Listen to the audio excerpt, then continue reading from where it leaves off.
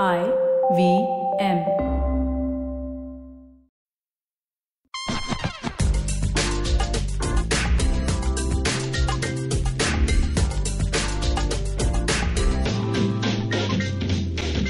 You're listening to Wordy Wordpecker, Extraordinary Stories of Ordinary Words with Rachel Lopez. I bet you didn't hear this word much before 2012. I bet you use it more if you're single.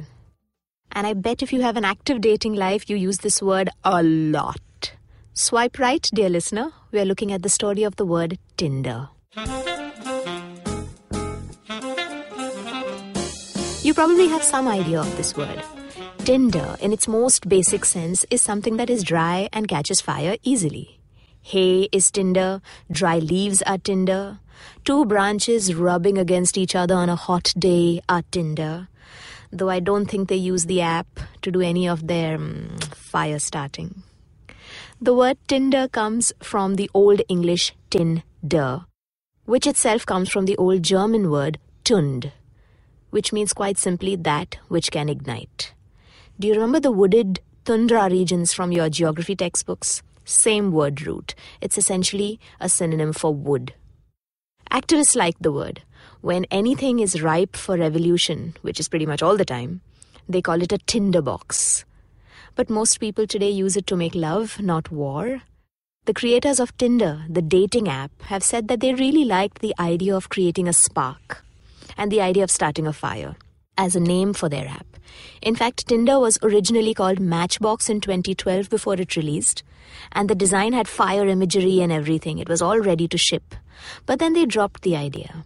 Then one day, when they were crossing Sunset Boulevard in Los Angeles, reading out fire-related words from the thesaurus, this other word sparked up. Tinder. It seemed perfect. It still maintained that fire element. They realized people will either get it, oh yeah, Tinder, fire, or they won't get it and they'll think it's tender. Either way, it looked like it would work for getting people together, right? And it did. Tinder got so popular, it is so popular, that it kickstarted its own vocabulary for online dating. You with me? Ghosting. Ghosting is when a person who was chatting with you suddenly stops and basically becomes a ghost. For what reason? No one knows. Then there's benching. It's when someone is keeping you on the bench as a spare because they've swiped on someone better and are chatting with them at that point. Cushioning. Cushioning is when someone's keeping you warm, they're chatting with you, they're like, maybe. It's probably because they have someone else going on in their lives and they've already swiped on something and there's a match working out, you are just the backup.